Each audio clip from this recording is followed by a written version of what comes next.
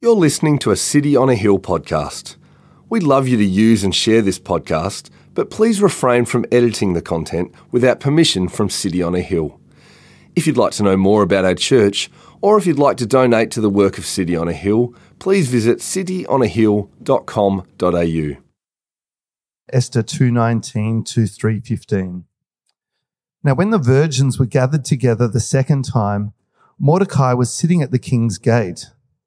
Esther had not known her kindred or her people, as Mordecai had commanded her, for Esther obeyed Mordecai just as when she was brought up by him.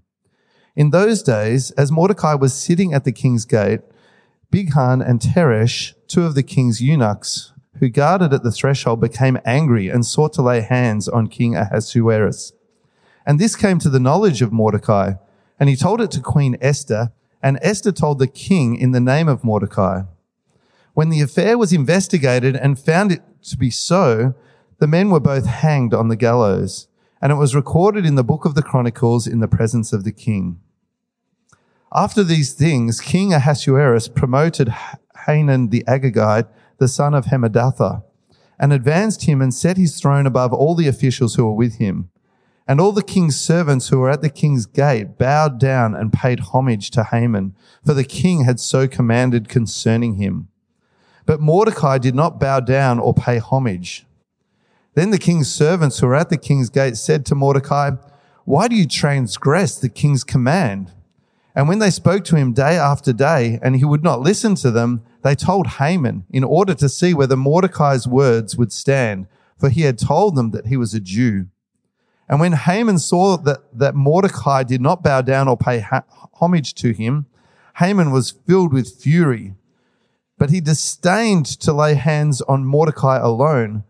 So as they had made known to him the people of Mordecai, Haman sought to destroy all the Jews, the people of Mordecai, throughout the whole kingdom of Ahasuerus. In the first month, which is the month of Nisan, in the 12th year of King Ahasuerus, they cast that is, they cast lots, before Haman day after day, and they cast it month after month, till the 12th month, which is the month of Adar. Then Haman said to King Ahasuerus, "There is a certain people scattered abroad and dispersed among the peoples in all the provinces of your kingdom. Their laws are different from those of every other people, and they do not keep the king's laws, so that it is not to the king's profit to tolerate them. If it please the king, let it be decreed that they be destroyed, and I will pay 10,000 talents of silver into the hands of those who have charge of the king's business, that they may put it into the king's treasuries." So the king took his signet ring from his hand and gave it to Haman the Agagite, the son of Hammedatha, the enemy of the Jews. And the king said to Haman, "The money is given to you, the people also, to do with them as it seems good to you."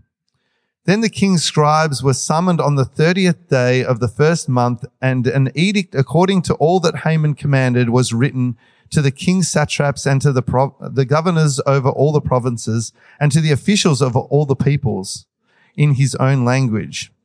It was written in the name of King Ahasuerus and sealed with the king's signet ring. Letters were sent by couriers to all the king's provinces with the instruction to destroy, to kill, and to annihilate Jews, young and old, women and children, in one day, the 13th day of the 12th month, which is the month of Adar, and to plunder their goods. A copy of the document was to be issued as a decree in every province by proclamation to all the people to be ready for that day. The couriers went out hurriedly by order of the king, and the decree was issued in Susa, the citadel. And the king and Haman sat down to drink, but the city of Susa was thrown into confusion. This is the word of the Lord.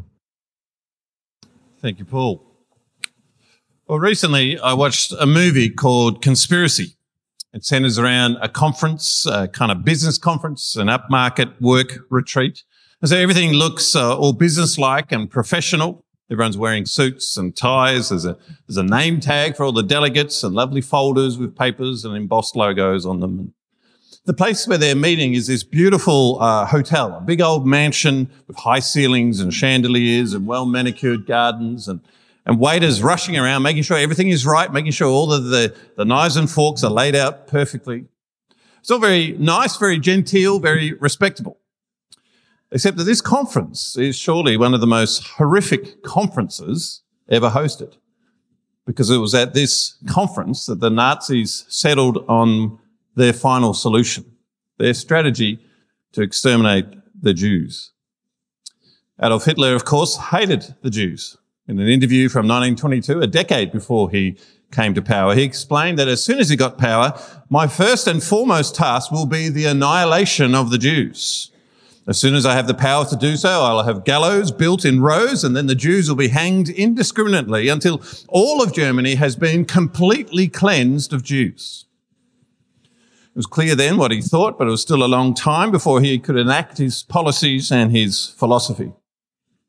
But this conference was a crucial moment in doing so. Now, any meeting to discuss such a project would be so incredibly evil, but there's something about the way they discuss it which makes it seem even more diabolical. See, this meeting was held in secret, but we know what happened because they took a transcription of it. They transcribed it and took minutes, basically, as if there was just a standard board meeting with motions and seconders and so on. There's this horrific kind of sheen of bureaucracy around the whole process. Colin Firth plays the part of Dr. Wilhelm Stuckart, a lawyer who had developed the laws restricting Jews in Germany. In this movie, he seems relatively compassionate as the discussion progresses. He thinks the Jews should just be sterilized to stop them having children, to bleed them out slowly. So he worries that if they kill them, then they'll win the sympathy of the civilized world. But he also wants to make sure all of this is done legally, and so there's this long discussion about how you define a Jew. Is it someone who has two Jewish parents or just one? Or what about their grandparents and so on? Eventually they come up with a satisfactory definition, and then they go and have a feast. In fact, the food is almost one of the characters in this movie. Every couple of hours, the waiters are bringing in caviar and claret, and at the end of it all, the delegates make sure to fill up before they head out to put their demonic scheme into practice. It's a profoundly unsettling movie, and I thought about this movie as I was reading Esther chapter 3. You see, in today's passage, we read about another attempt to exterminate the Jews. In Esther 3, an edict goes out from the Persian court with instructions to kill and to annihilate all Jews, young and old, women and children, and to plunder their goods. And just like in Hitler's Germany, it's all done with a surreal and monstrous attention to detail. It's a decree, it's written up, a date is chosen, it's popped in the calendar, notices are sent out, making sure that everyone can make their plans. And at the end of it all, the two main characters, the mastermind and the king, go and have a feast. Esther 3 is, I think, one of the most confronting passages in Scripture, one of the most scary and intimidating passages for God's people. And so I think it's important that we engage with it today to really feel the horrific reality of what's going on here, and then try to understand what it would have been like for the Jews back then, but also to think about what it could mean for us and what it is saying for us. First of all, let's set the scene, a bit of context from the end of chapter 2. Last week we met one of the main characters in this book, a Jewish guy called Mordecai. We saw that he was an official in the royal court of the Persian king Ahasuerus. He was also looking after his cousin Esther, who would have been destitute if he hadn't looked after her. She was an orphan. Esther, of course, was now living in the palace as the queen, and every day Mordecai would visit her to make sure she was okay. And it seems that one day, as he was visiting her, he's in the palace grounds, he hears some whispering about a plot to kill the king. As we've seen, Ahasuerus is a real piece of work, but Mordecai is a man of honor, and so he, as soon as he hears about this treachery, he informs Esther, who then informs the king, and he saves the king's life. This is all very noble and honorable, so you'd think that Mordecai would be honored for this, but actually the next thing we read is that someone else is getting honored. True that it's recorded in the book of the Chronicles in verse 23 of the king, but somehow it all gets lost in the paperwork. And the next thing we read is that after these things, King Ahasuerus promoted Haman the Agagite. Not told how long after these things it happened. Some commentators think it might be a number of years, but the timing isn't the point. The point is that Mordecai should have been honoured, but wasn't. He was overlooked, and this other guy, Haman, was honoured. And it's time now for us to meet the great villain of the book of Esther.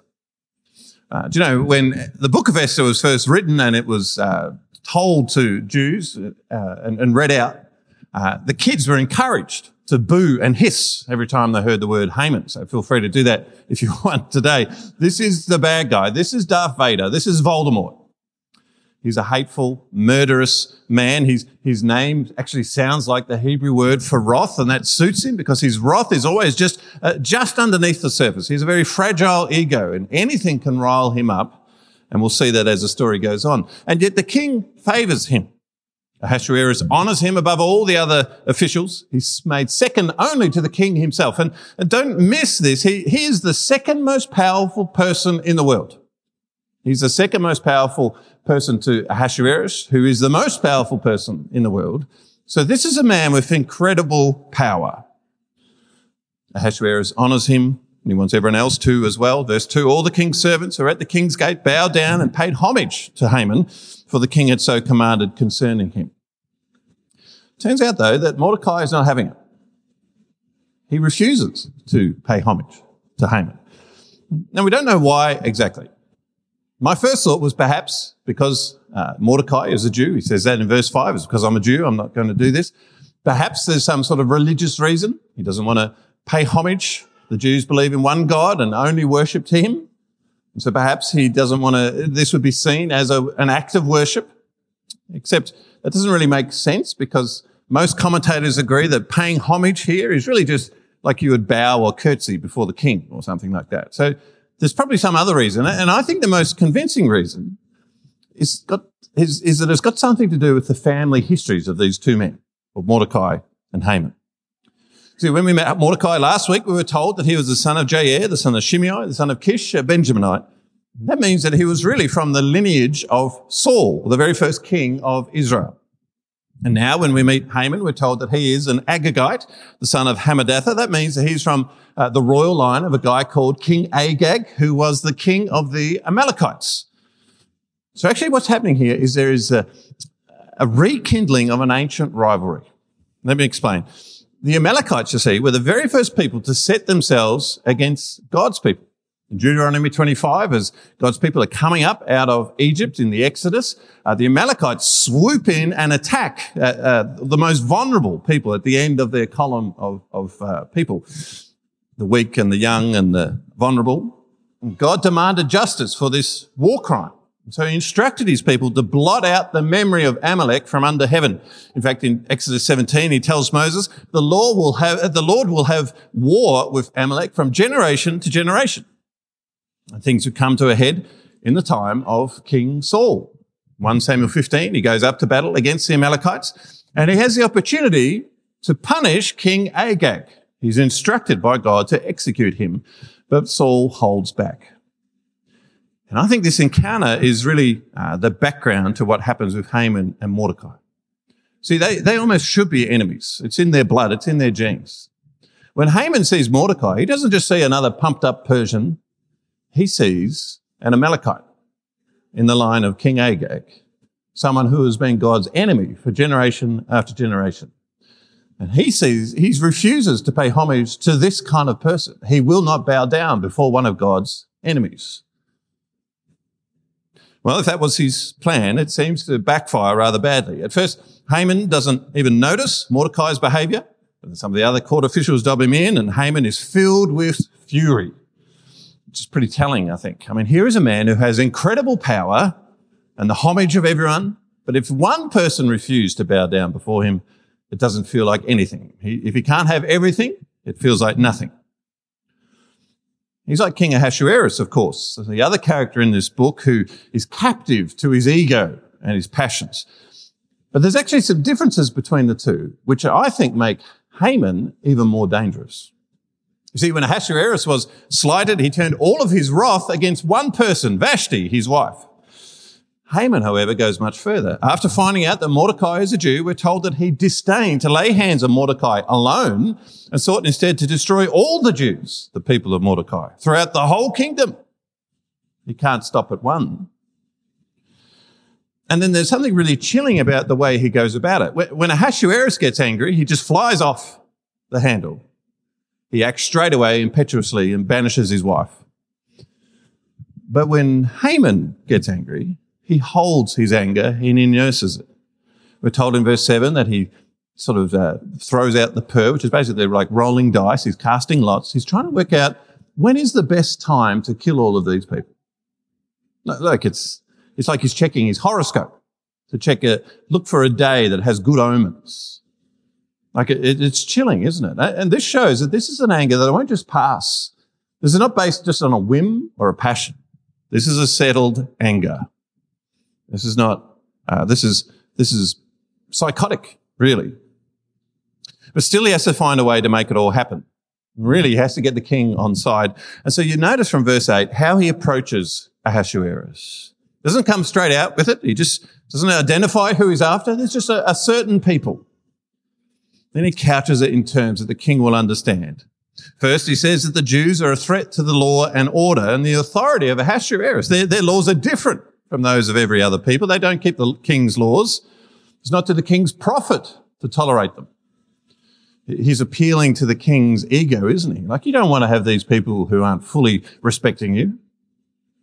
And if pride is not powerful enough a motive, then he appeals to the king's greed. He offers to pay 10,000 talents of silver. Now, this is an astronomical amount. It's basically 300 tons of silver. It's equivalent to 2/3 the annual tax income that the king would get from his vast empire. This is a guy who is committed. This is a guy who hates the Jews, cannot tolerate them, wants desperately to kill them, and is willing to pay for the opportunity to do so. So this isn't just political. This is personal. And the king, this great buffoon, just goes along with it. You'll notice that he doesn't even ask who the people are. Haman just says there's a certain people. He doesn't question, he doesn't find out, doesn't explore who those people are. He just gives Haman the authority to do it. He gives him his signet ring, the sign of his authority, gives him the men to do it, and then a message is sent out right across this vast empire of 127 provinces, setting the date for slaughter. The writer tells us that as the king and Haman sit down to feast, the city of Susa was thrown into confusion. And you can well imagine it. A dark shadow has descended over the Jews with the stroke of a pen. Their future has been taken away, and this death sentence lies over them, all of them, young and old, women and children, in every province. This is a dark, dark day for the Jews. But tragically, it's not the only one like it. See, Haman and Hitler are not alone. Haman, we're told, was an enemy of the Jews. We know that Hitler was. And there have been enemies of the Jews throughout all of history. And many attempts have been made to destroy and annihilate the Jews. The Holocaust was the most comprehensive. The Nazis killed some 6 million Jews, almost every single Jew who lived in Poland. But there have been other genocides and other pogroms, like the Spanish expulsion of the 1490s, where Jews were given 3 options to either convert, to leave, or be burned at the stake. Most recently, of course, there was the attack on Israel on October 7th last year. Hamas terrorists flooded into Israel on motorbikes and paragliders and on foot, killing more than 1,100 Israelis and taking another 250 hostage. It was a truly horrific event, but perhaps actually what's been most concerning since then has been the explosion of anti-Semitism in the so-called tolerant and multicultural West. So America's Anti-Defamation League reported a 337% increase in anti-Semitic incidents in the 2 months after that. The Executive Council of Australian Jewry reported an even higher jump, 591%. Now, of course, you might argue that some of this is just an expression of opposition to Jewish policies in Palestine. But I think that would ignore some of the dynamics at play here. You see, normally when there's a big terrorist attack, there is an outpouring of sympathy for the victims. If you remember 9/11, that's what happened. Everyone got behind the Americans. Even Vladimir Putin offered his support. But that's not what happened after the October 7 attacks. On October the 8th, before Israel had responded in any way, a group of 34 student organizations at Harvard put their names to a statement condemning Israel before they'd even responded, saying that they held the Israeli regime entirely responsible for all unfolding violence before they'd done anything. On October the 10th, the Chicago chapter of Black Lives Matter tweeted their support for Palestine with a cartoon image of a paraglider celebrating the terrorists and taunting their victims. Since then, rallies in major cities throughout the world have repeated the slogan "From the river to the sea," which basically articulates the desire to wipe Israel off the map. Now, could you imagine something like this happening after 9/11? Can you imagine every Sunday at the moment, for instance, there are massive protests at the State Library against pro-Palestine and against Israel. Can you imagine if there had been rallies after 9/11 in favour of Osama bin Laden or Al-Qaeda? Perhaps the most troubling response has come from the United Nations. 3 weeks after the attack, the UN were asked to affirm a resolution condemning the terrorist attacks by Hamas. Note the language. They're not being asked to condemn the Palestinians or to affirm Israel's right to defend themselves, nothing like that. They're just being asked to condemn the terrorist attacks, the people who gunned down civilians in their homes. But they wouldn't do it. The resolution didn't get the support it needed. When you watch the video, people applaud when it's defeated. So I don't think this is just political. It's personal. Of course, you can question Israel's policies. Of course, that's fine. But there is something at work here that feels different, that feels personal. It's a hatred of the Jews. It's anti-Semitism. It's the world's longest hatred, as people say. And how does this happen? How is anti-Semitism still a thing? So it doesn't even make sense on a rational basis. The Jewish writer Alan Dershowitz observes that Jews are both looked down at with disdain and looked up to with envy. They're looked down on because they're seen as not working the land or producing wealth, while at the same time they're seen as part of this international conspiracy of wealth and power. How are the two things true? Or as another writer says, Jews were hated for 2,000 years because they didn't have their own land, and now they're hated because they do have one. So there's something irrational about this, which makes me think that there must be something spiritual about it. You see, there's only one other group of people that has inspired such random and repeated and irrational hatred throughout history, and that is Christians. Think about it. Christians have been hated and hunted down in every age, whether it was the Romans feeding them to the lions, or whether it was the Japanese samurais slaughtering priests in the 17th century, or the Islamists today, or Boko Haram or ISIS. But why? Why is there this set hatred against Christians? I mean, I know we're not perfect, but generally we're fairly nice. And Christians have tended to be a great blessing to the communities that they're in. I mean, it was Christians who nursed the sick during the many plagues of Rome. It was Christians who overthrew the slave trade in Europe in the 1800s.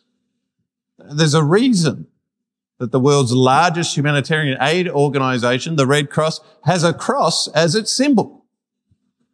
It's because it was started by Christians. It was Christians doing positive things in the world. So why are God's people hunted and hated? Well, it's because it's spiritual. There is a fixed spiritual opposition to God's people, and enmity that I think can be traced all the way through human history and actually links Jews and Christians.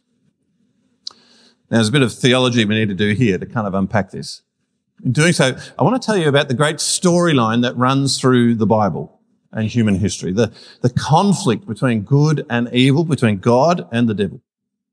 The Bible makes it clear that humanity was made to live with God and to fulfill his purposes, to look after his world and to bring out all of the goodness that was in the world. And that was the task given to Adam and Eve. It's the one they embraced as they began life in the Garden of Eden. But they weren't alone. There was someone else in the garden, someone else set on subverting and sabotaging God's plans. This was, of course, the devil, and as he worked his wiles with Adam and Eve, he tempted them to sin against God and to disrupt his work. That's what we see in Genesis 3, as they fall into sin. and are exiled from the garden. Now, that could have been the end of the story, but in fact, it's just the beginning. You see, even though humanity had sinned, God purposed in his great mercy to send a saviour to rescue people and to bring them home. And to make this happen, he would bring the saviour into the world. God would come into the world as a human. And to make that possible, God would raise up a people who would then, through that line, would bring the Messiah into the world, carry the child into the world. The people chosen to do this task were the Jews, and this great promise became their great project. It shaped their identity and gave them a sense of purpose in the world. But it also put a target on their head and made them susceptible to the devil's attacks. You see, only if the Saviour was born and fulfilled his mission would salvation be won for humanity. And so the devil sets himself against the Jews to prevent that. He wants to destroy the Jews so that he can cut off the line to the Messiah and make sure that it never happens. But of course, he didn't succeed. As we begin the New Testament, we see that the Messiah did come, that Jesus was born, that God, the Saviour, did come to the earth, and he did his job. But we also see that when he came, things didn't go quite the way you might expect. Yes, he was the Messiah that God had sent for his people, but his people rejected him. John 1:11, he came to his own, and his own people did not receive him. But that didn't frustrate God's plans. Actually, just revealed the breadth of God's plans. See, Jesus hadn't just come for the Jews. He had come to bring life to all nations and all people. And so, as the apostle said in Acts 13, it was necessary that the word of God be spoken first to you, to Jews, since you thrust it aside and judge yourselves unworthy of eternal life. Behold, we're turning to the Gentiles, and whoever believes in Jesus becomes a child of God. So no matter about your bloodline or anything like that. It's just a response to Jesus. But what does that mean then for the people of the Jews who are Jewish by blood? Well, some people think that it's all over for them, that they no longer have any continuing significance with God. Now, certainly it's true that God's family is defined by our hearts and not by our generations. Romans 2, for no one is a Jew who's merely one outwardly, a Jew is one inwardly. It depends on our response to Jesus. And yet I think the Bible also makes it clear that God still has plans for the Jews as a people. See, in the book of Romans, the Apostle Paul suggests that a day is coming when many Jews will believe in Jesus. Romans 11, verse 1, has God rejected his people? By no means. God has not rejected his people whom he foreknew. They are beloved for the sake of their forefathers, verse 28. And so there is this hope of a revival. Verse 25, a partial hardening has come upon Israel until the fullness of the Gentiles has come in, and in this way all Israel will be saved.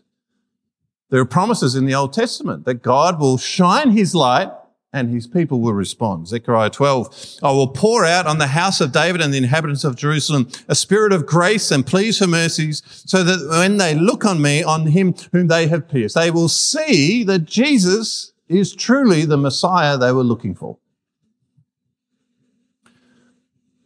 But I also think that this future hope explains why anti-Semitism remains so prevalent. You see, God's purposes are to bring many Jews to faith in Jesus, and so the devil will try to stop that by exterminating the Jews. The devil always sets himself against God's plans. That means he sets himself against Christians, those who already believe in Jesus, and he sets himself against the Jews, those who will one day believe in Jesus. That's a lot of theological background, but what does this passage have to say to us? See, I actually think that this passage has a lot to say for God's people both then and now. I want to pick out three things. The first thing is recognize the battle. So the book of Esther emphasizes, I think, the reality of the spiritual conflict that's in the world and around us. There's no mention of God in the book, and we know that God is present, constantly working. There's no mention of the devil either, but I think we can assume that he is also working. And we see that throughout this book. And we need to recognize that. We need to be aware of this, and we need to choose a side. This spiritual conflict continues on, the devil against God, good versus evil, and we must decide if we will stand with God or the devil. Of course, it's not necessarily obvious if you stand with the devil. There's no big ceremony. There's no reverse baptism. You don't sort of just get dry or something. It's far more subtle than that. Ephesians 2 says that Paul describes the devil as the prince of the power of the air and says that he is the spirit that is now at work in the sons of disobedience. And so you can see him at work among those who live in the passion of the flesh, Paul says, carrying out the desires of the body and the mind. And so actually living for the devil or serving the devil looks basically like just living for yourself, serving yourself. Serving your own passions and desires, doing whatever you feel is right, defining right for yourself. And that's where the battle comes to us. You see, Christians decide not to just do what they want and to instead do what God wants. A Christian is someone who recognizes that they were made to serve God, and that going against God is both wrong and unsatisfying. And so they come back to God. They acknowledge their sin. They ask for forgiveness. They trust that Jesus has won that forgiveness. And then they resolve to follow him. They call Jesus not just their Saviour, but their Lord.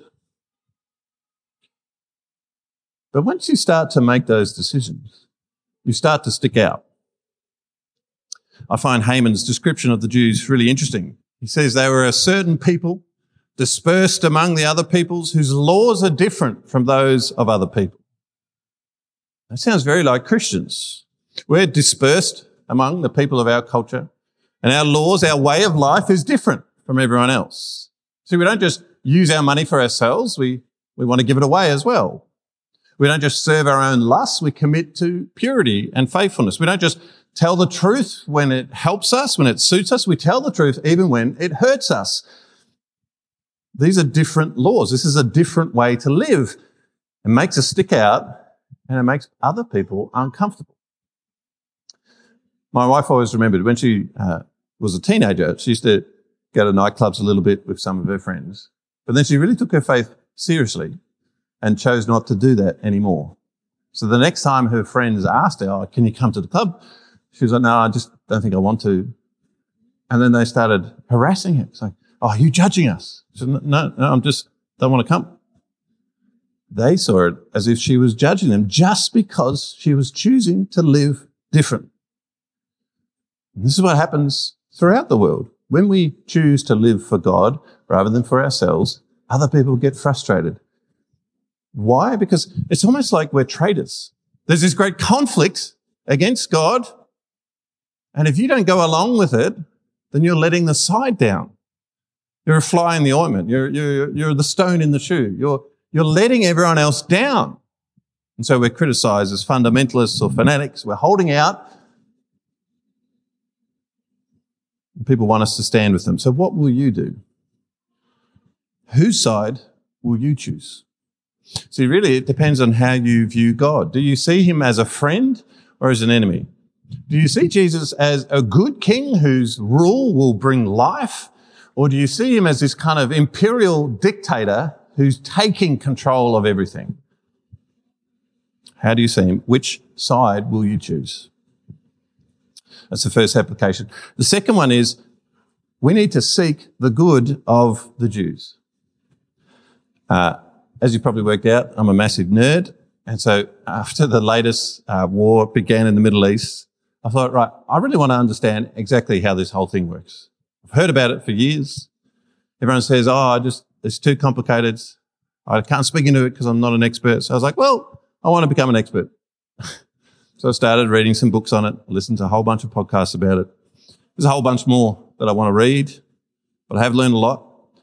So I think I could make a strong case, I think, for Israel's right to have the land of Palestine on both historical and ethical grounds. I'm not so sure, though, if I could make that argument on spiritual grounds. Now, this is a big debate. See, lots of Christians believe that Israel is destined to have the land, that this is God's promises and he will restore their land to them. I can follow the argument. There's a whole bunch of promises in the Old Testament that point towards that. But there's a lot of debate about those promises. Have they already been fulfilled? Are they still to come? I don't know. It's one of those things that I'm really wanting to learn more about and to think through. But either way, I think it misses the point. And the key point is Jesus. See, if we just focus on the people of Israel, or we focus on the land of Israel, we fall into the trap that the Jews fell into when Jesus came. They were looking for the Messiah, but when he came, they didn't recognize him because they misunderstood what he'd come to do. They were looking for a temporal Messiah who would bless them physically and make them great, save them physically.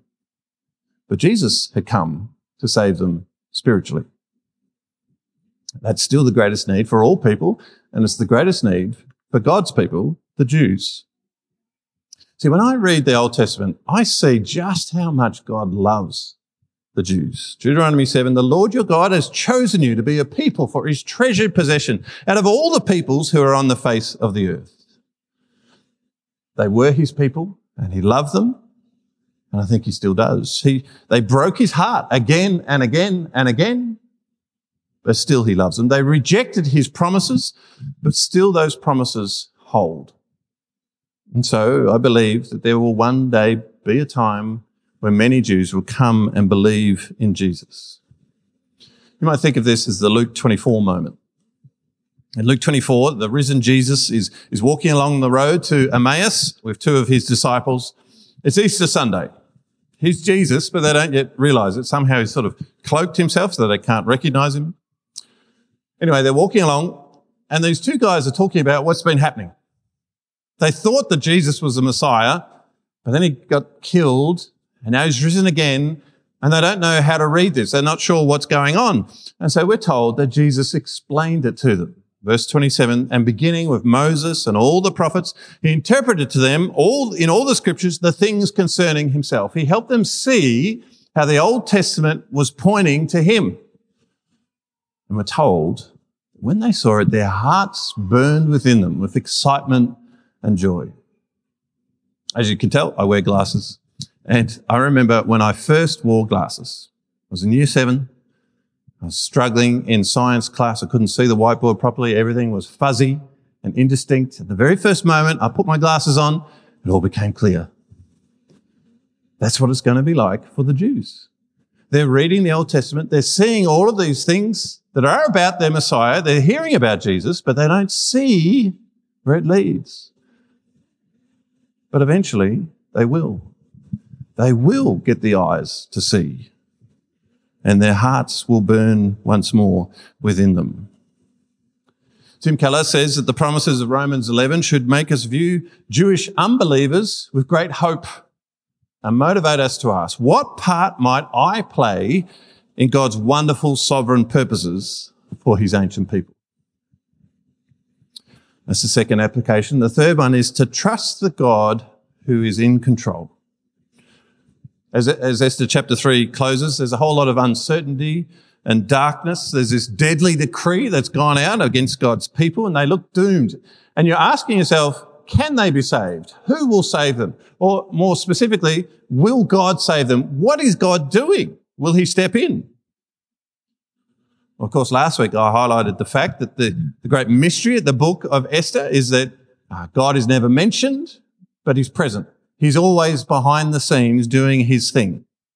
Wallace P. Ben says the name of God may not be mentioned in the book of Esther, but the activity of God is written on every page. And we see it in a couple of places here in Esther 3. The first thing I see is looking at Haman. See, he hates the Jews. And his hatred is cold and it's calculating, but it's almost a little too calculating. Did you see how he develops his big plan? He takes his time. He nurses his hatred. You can tell that he's actually enjoying the hatred. He doesn't want to rush into this. He wants to do it properly. He's fantasizing about this great victory that he's going to have. But the date that he actually chooses is a full 11 months into the future. That's a long time. And it's enough time for things to change, for the Jews to escape his clutches. So I actually think of Haman a little bit like a James Bond baddie. You know, like they're in all the movies, they capture James Bond. I can't miss the Bond, I will kill you. And then they take that 15 minutes to explain how they're going to do this, and they let him know all of the secrets, the mystery. And in that time, he's worked out some special trick, or Em was giving him some bomb, and he works it out, and he can get away. Haman is like that. He's giving space for the Jews to escape. The philosopher Peter Kreeft says that evil always destroys itself. And you see that with Haman. He wants to annihilate them, but he leaves space. He overreaches. He goes too far. He wastes his moment. He sabotages himself. And this is always the case. Hitler ended up losing World War II in the snows of Russia. And one of the reasons he lost is because they couldn't supply their troops adequately. Why couldn't they supply their troops? Because they didn't have enough trains. Why didn't they have enough trains? Because they had diverted most of their trains to carrying the Jews to the concentration camps. See, Hitler was so set on destroying the Jews that he destroyed himself. This is always the case with the enemies of God's people. They overreach, they go too far, they sabotage themselves. And God watches. And Psalm 2 says that God laughs. The kings of the earth set themselves and the rulers take counsel together against the Lord and against his anointed, saying, let us burst their bonds apart and cast away their cords from us. He who sits in the heavens laughs. The Lord holds them in derision. He's totally in control. And there's another aspect here that I just love. See, the day where the Haman's plans are published and publicized is actually the day before Passover. Now, if you know your Bible history, you'll know that Passover was a very significant moment where God saved his people, the Jews. They were in Egypt and they're enslaved, but God rescues them as long as they did this special method of putting some blood on the doors, and God would pass over their house and protect them. And it's so interesting that this new edict against them should come on this time. It's fortuitous, isn't it? It's God's sovereign will. See, as this thing goes out, this decree goes out, and God's people realize that they're doomed, they're reminded of another time where they seemed doomed, and God came through and rescued them. The stories, the parallels are so interesting. Pharaoh hated the Jews because they were told that the land was filled with them. They were dispersed and scattered through all his nation, and so he enslaved them. And in their slavery, God's people called out to God. Exodus 2, they cried for rescue from slavery, and it came up to God, and God heard their groaning, and God remembered his covenant with Abraham, with Isaac, and with Jacob. God saw the people of Israel, and God knew. That's one of my favourite passages in all of the Bible. This wonderful moment where God heard, God remembered his covenant. God saw the suffering of his people. God knew. He entered into it because he cares. And then he acts, rescuing his people at Passover. And now, in Esther 3, God's people face a new test, a new enemy, determined to destroy them. But he's the same God. The God who could still hear and see and knew, and who still remembered his covenant. And he is still the same God today. There are moments, there are seasons, there are places where it feels like things are very dark for God's people. But the same God is still in control. 1 Peter 5 says, humble yourselves, therefore, under the mighty hand of God, so that at the proper time he may exalt you, casting all your anxieties on him because he cares for you. He is the one writing the story, and it will end in victory. Victory for us because it's victory for him. Let's pray. Father God, we thank you for this remarkable story. It's an horrific story. There's so much that's horrible here. And yet even in this darkness, we see glimpses of light. We see that you were in control. We see that you were working your purposes out. We thank you that you are the God who hears, who sees, who cares, who knows, and who acts. We entrust ourselves to you again. And Lord, as we read this passage, we also want to entrust your original people, the Jews, to you. Lord, it breaks your heart that they do not see Jesus. You sent your Messiah to save them, and they rejected him. We thank you, though, Lord, that your love holds, your covenant holds, and there is a day coming where they will see, that many will come to know you. Lord, what part might we play in that? Help us to be a people who embrace all people and love those that you have chosen. Lord, we thank you that your purposes continue on. In Jesus' name we pray. Amen. Thank you for listening to our podcast. If you'd like to know more about our church, or if you'd like to donate to the work of City on a Hill, please visit cityonahill.com.au.